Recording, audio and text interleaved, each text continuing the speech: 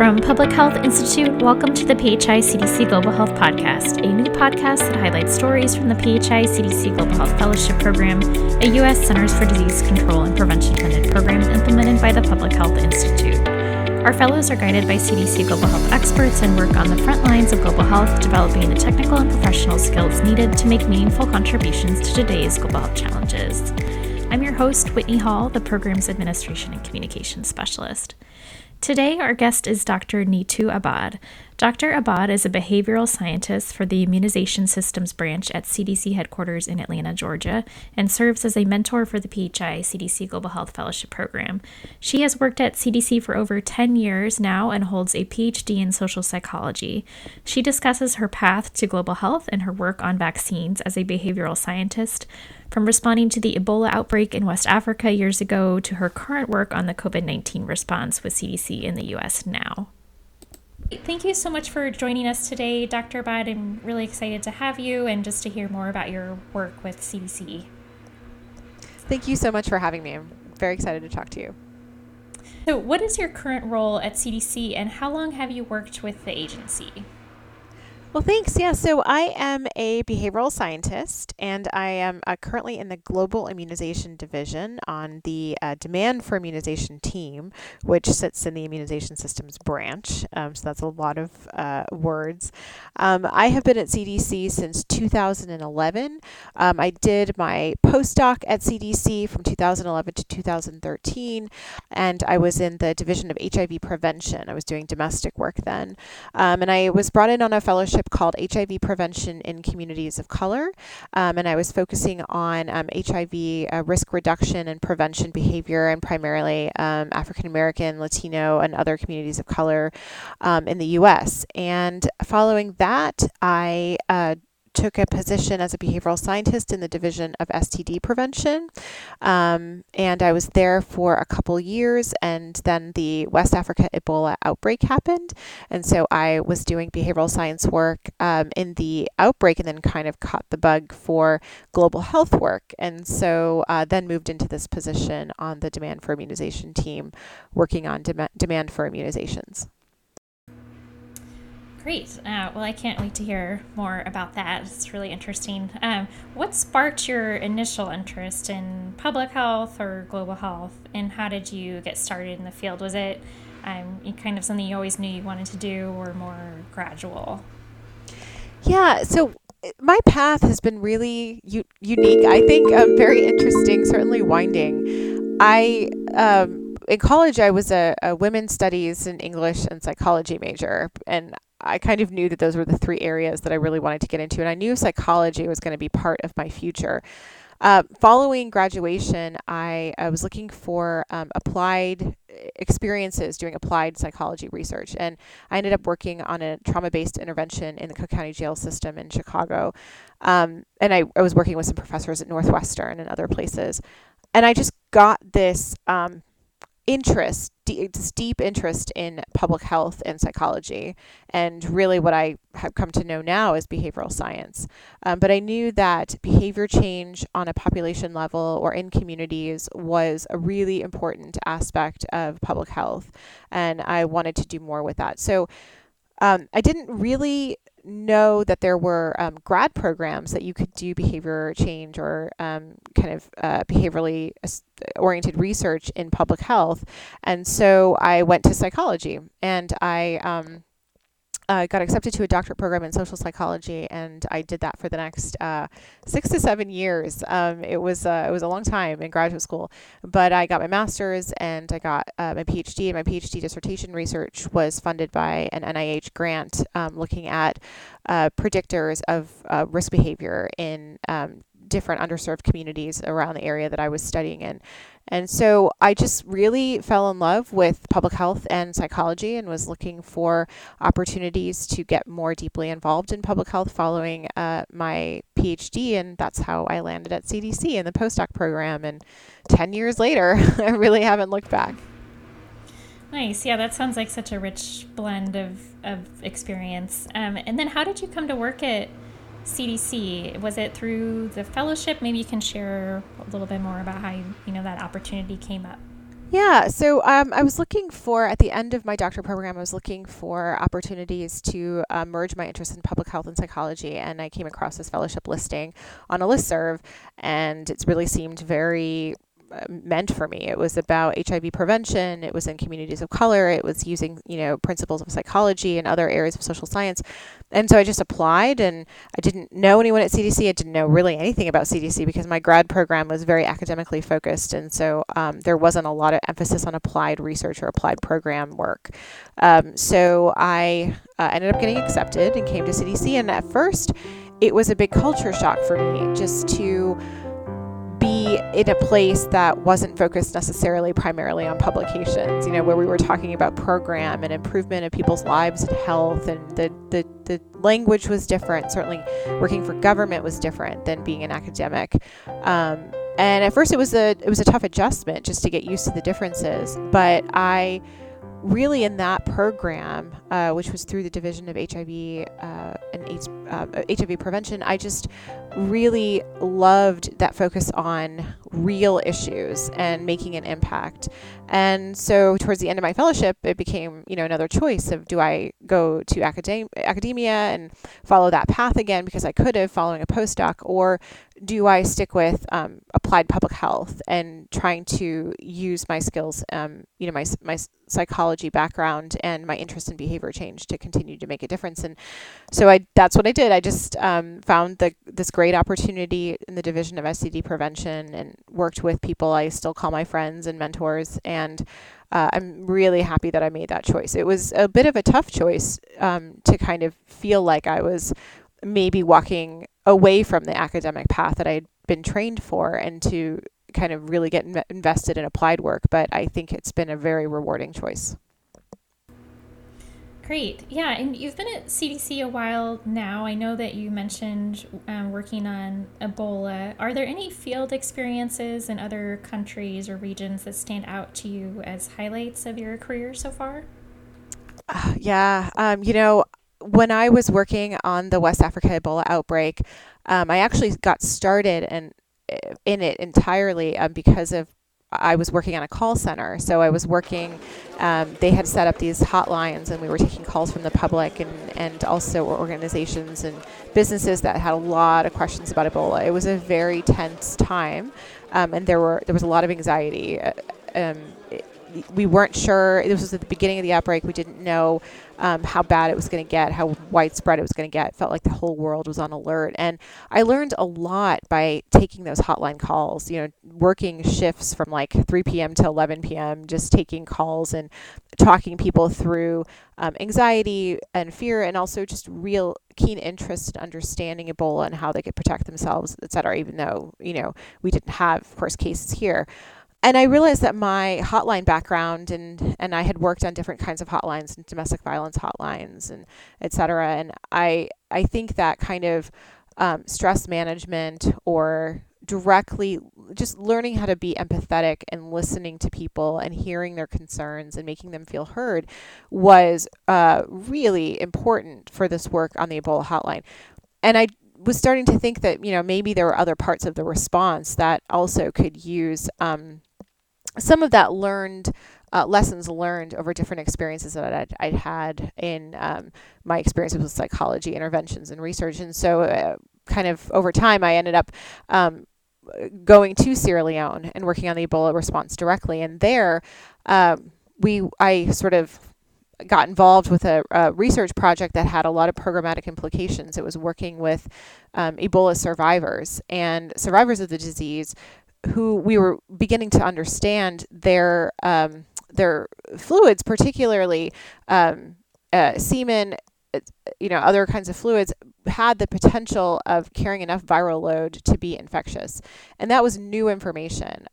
We didn't know that survivors of, hemorrhagic fevers, survivors of Ebola had the potential to continue to sexually transmit Ebola after their in their convalescence. And that was brand new information to the scientific community, and also brand new information to the Ebola survivors themselves. They were not expecting this. They recovered from a deadly disease.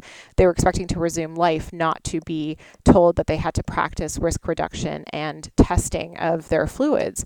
So I sort of had this very unique background of having done sexual risk reduction research and program, but also I was working on the Ebola response and on behavior change more broadly. And so it kind of accumulated into me spending a lot of time working on this issue and helping translate this very complicated changing scientific guidance to something that Ebola survivors could understand and act upon in the form of prevention and risk reduction behaviors. Wow, yeah, I had no idea about that until I Googled you actually and found some of your publications about that. So it sounds like your psychology background has definitely been highly utilized as well. Kind of going off of that, are there lessons that stand out in terms of, what you've learned working in global health? Just in, kind of like I know that's a broad question, but any kind of lessons that from your field work or work at CDC? Well, it's interesting because I feel that the decade that I've spent in public health, that we have really seen so many examples, and we're currently living through an example of how behavior change is absolutely critical to mitigation efforts for diseases, infectious or not, and that we need to understand better how people make decisions about the kinds of public health behavior they're going to engage in, the kind of guidance and advice they're going to listen to, and how that impacts the course of a disease trajectory. I think we saw that really keenly with the West Africa Ebola outbreak, that a lot of the issues that we were experiencing then had to do with communities that wanted to continue their burial practices, or their disbelief that Ebola was real, or some of those kind of that skepticism of what the scientific community was saying. The scientific community also was not fully always transparent about what it was learning when it was learning it, and the changing nature of the Ebola, the outbreak and the epidemic just became very difficult to communicate through. So I think we learned a lot of lessons about communication. But now, of course, with the COVID-19 pandemic, we're seeing that on even a bigger scale, a truly global pandemic, the likes of which we've not seen in over a century. And it comes down to now that we have these life-saving vaccines, but we also need people to engage in mitigation measures, and those type of mass behavior change, or getting people to understand and internalize guidance. This is going to teach us lessons for decades to come in public health on how do we sort of handle behavior change, and how do we incorporate behavior change techniques into our public health programming and guidance. I'm very excited as a behavioral scientist because I feel that this is starting to get a lot of recognition within the field of public health, and I'm really excited about where we're going to go, but I think there's a lot of work ahead of us. Well, your work is so important, so thank you for everything you're doing. I'm transitioning now more to the fellowship. You are a mentor for our fellows. As a mentor to the PHI-CDC Global Health Fellows, what qualities do you think help fellows make the most of their fellowship? So, how do they contribute to your work or office division, mission, and goals? That's a great question, because I've actually had just a terrific experience really working within the PHI fellowship program. I'm not just saying that because I'm talking to you. I've been very impressed with the kind of support that PHI provides to its fellows. I've also been lucky to work with a fantastic fellow, and she, from the moment of sort of joining the fellowship, has hit the ground running in a very fast-paced environment. The Global Immunization Division serves a lot of countries, and we often kind of go from continent to continent in a single day, with providing support. And the fellow that I work with has been very, very open to learning, and also bringing her kind of perspective and experience to bear on different issues. So, we kind of try to give as much overview and support when beginning a project, but there's a lot of sort of listening carefully in conversations, putting pieces together, being very organized, keeping track of a lot of moving pieces, just being that sort of support function. And over time, you grow and gain expertise that you can use in different parts of the job, and you will get more and more responsibility as you demonstrate that you're sort of able to do that. So I think just that willingness to kind of to learn different areas and be really open to participating in different parts of projects, some of which you may not have had experience with, it might be new to you, some of which may be part of your expertise, but really being kind of along for the ride has made a very, very good mentor-mentee relationship in the fellowship, and so that's something that I would definitely encourage others to follow. Yeah, I mean, building off of that, are there any mentors you have had that have been especially influential in your career in public health? Yeah, I actually think back to that experience that I had. So I started working on the intervention in the Cook County jail system when I was 21. I was pretty young, pretty new to such an environment, where you have so many different factors associated with equity and access to care and, kind of chronic issues such as substance abuse or just a host of issues that people are dealing with in that setting.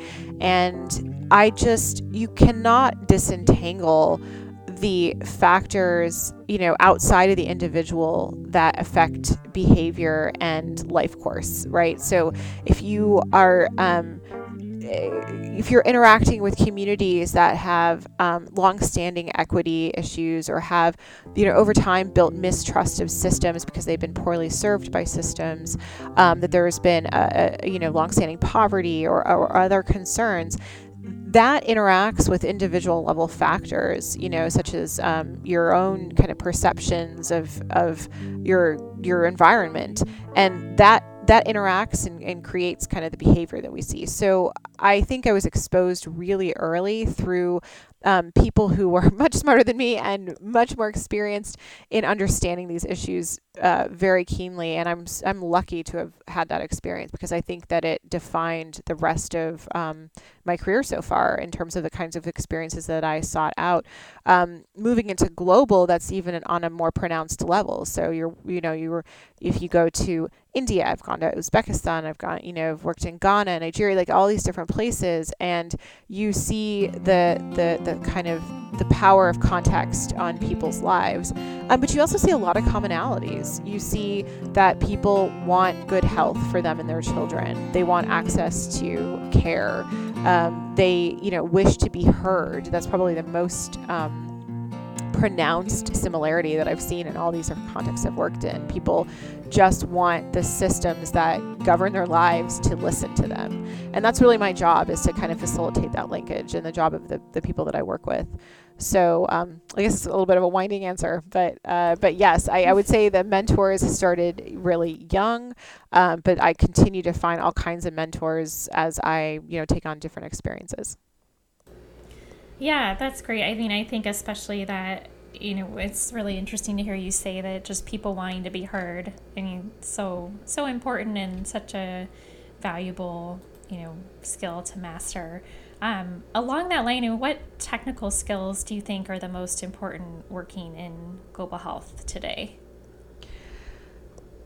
Also another great question. I think the ability to truly listen and ask good questions, I think that's a really important skill, because a lot of things, you'll get some things maybe in the form of a brief or in the form of a kind of a summary or something that somebody tells you. But if you're able to follow up and ask critical questions and ask deeper questions, you can often get to a very interesting place of insight.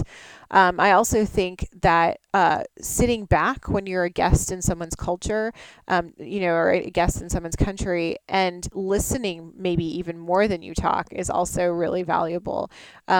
You'll be privy to all kinds of conversations, and sometimes the conversations in between meetings are the most important.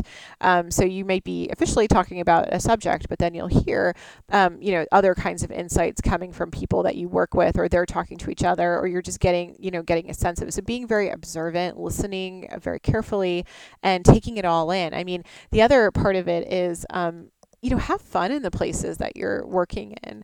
Some of the most valuable and memorable experiences are when I've made, good relationships with colleagues and have gotten to know them and their families, and have visited different places in the countries that I'm working in. A true immersion experience is really appreciating the differences and the similarities in the places that you travel and work. And I think very often we can get very tunnel visioned and just focus on work. But it's those connections that you make that's really special about global health, because you are a guest in someone else's country and culture, and you do have expertise that they're looking for. Otherwise, you wouldn't be there. But to be truly collaborative in that way can create some really beautiful working relationships and translate into better programming. So I would say that in addition to, of course, all the other expertise, the academic and the scientific expertise that you're building up, is that sort of difficult to describe, but that ability to kind of immerse yourself. Great. Yeah, that sounds like a lot of soft skills that come into play and are so important. Do you have any advice to listeners who are eager to work in global health in terms of what has helped you to enter this field and succeed? I mean, you kind of answered that to some extent in the last question, but I'm just curious what other advice you have. I would seek out opportunities to volunteer on projects. So there are all kinds of academic projects that are happening in global health that might need a research assistant or, some kind of involvement. And some of these opportunities are paid and some of them are volunteer.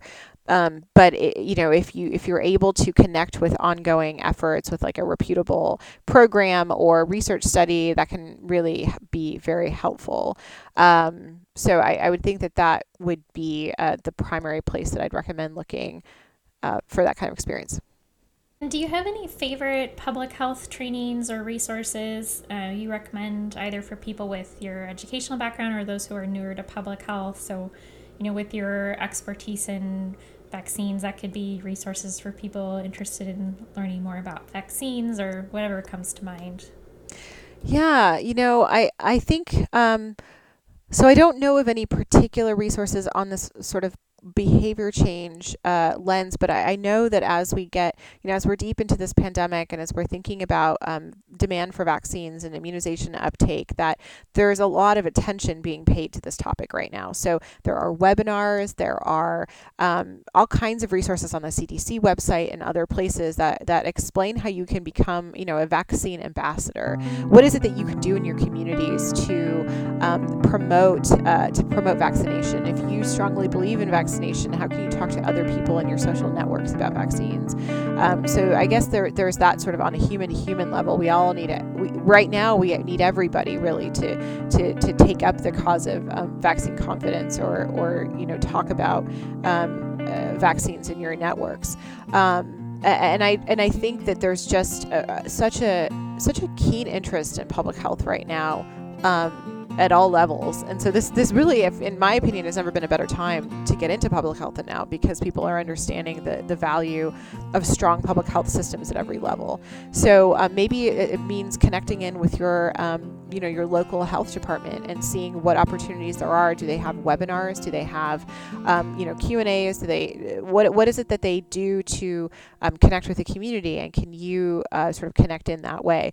Getting involved in a local level is even can be even more interesting than any other level, because these are the places that you live and work. So a lot of what's being discussed will be relevant for you. So I don't know if any specific resources, but I think this is a good time to explore that. Great. Yeah, there's so much information out there, and that can be both a blessing and really overwhelming. So yeah. Well, great. Was there anything else that you wanted to add? Any other kind of words of wisdom or, anything we didn't get to? No, I think that just anybody listening, like I said, this is a good time to get into public health, and there's never been a more compelling time. So I'm really excited about the interest and enthusiasm. And, if you are particularly interested in behavior change, feel free to contact me or to talk to others who are doing something similar. Wonderful. Great. Yeah. And I know that you have so many publications that are out there. I just Googled you and found so many. So, but is there a certain place that is best to find your work if people are interested? I think the ubiquitous Google tool is probably the best. Okay. I think have a profile still on my fellowship website. They still kind of keep up with what I'm doing, and so there's that. Certainly I think Google. But also, folks can email me. They can maybe get my email from you, and if there's deeper questions, I'm happy to answer or talk about them. Great, wonderful. Well, thank you so much, Dr. Abad. It was a real pleasure having you, and thank you again for everything you do on vaccines and especially COVID right now. Yeah, absolutely. Thank you for having me, and thanks for having this really important topic. I appreciate it. Thank you to our guest, Dr. Neetu Abad, and all of you for tuning in to the PHI CDC Global Health Podcast. This podcast is a project of the PHI CDC Global Health Fellowship Program, which is implemented by the Public Health Institute and its partner consortium of universities for global health for the U.S. Centers for Disease Control and Prevention. Please join us next time as we share more fellowship stories. To learn more about our program and see how we are making meaningful contributions to today's global health challenges, visit our website at phi-cdcfellows.org. If you enjoy the podcast, you can always subscribe or rate us and leave a review. We love to see those, and it helps other listeners find the podcast. For questions, please email us at info@phi-cdcfellows.org. This podcast is produced by Whitney Hall. Thank you to Mike Sage, Christine Caraballo, Jasdeep Dulay, Natasha Alcas, Rora Michael, Christine Jolly, CDC Center for Global Health, PHI, and CUGH.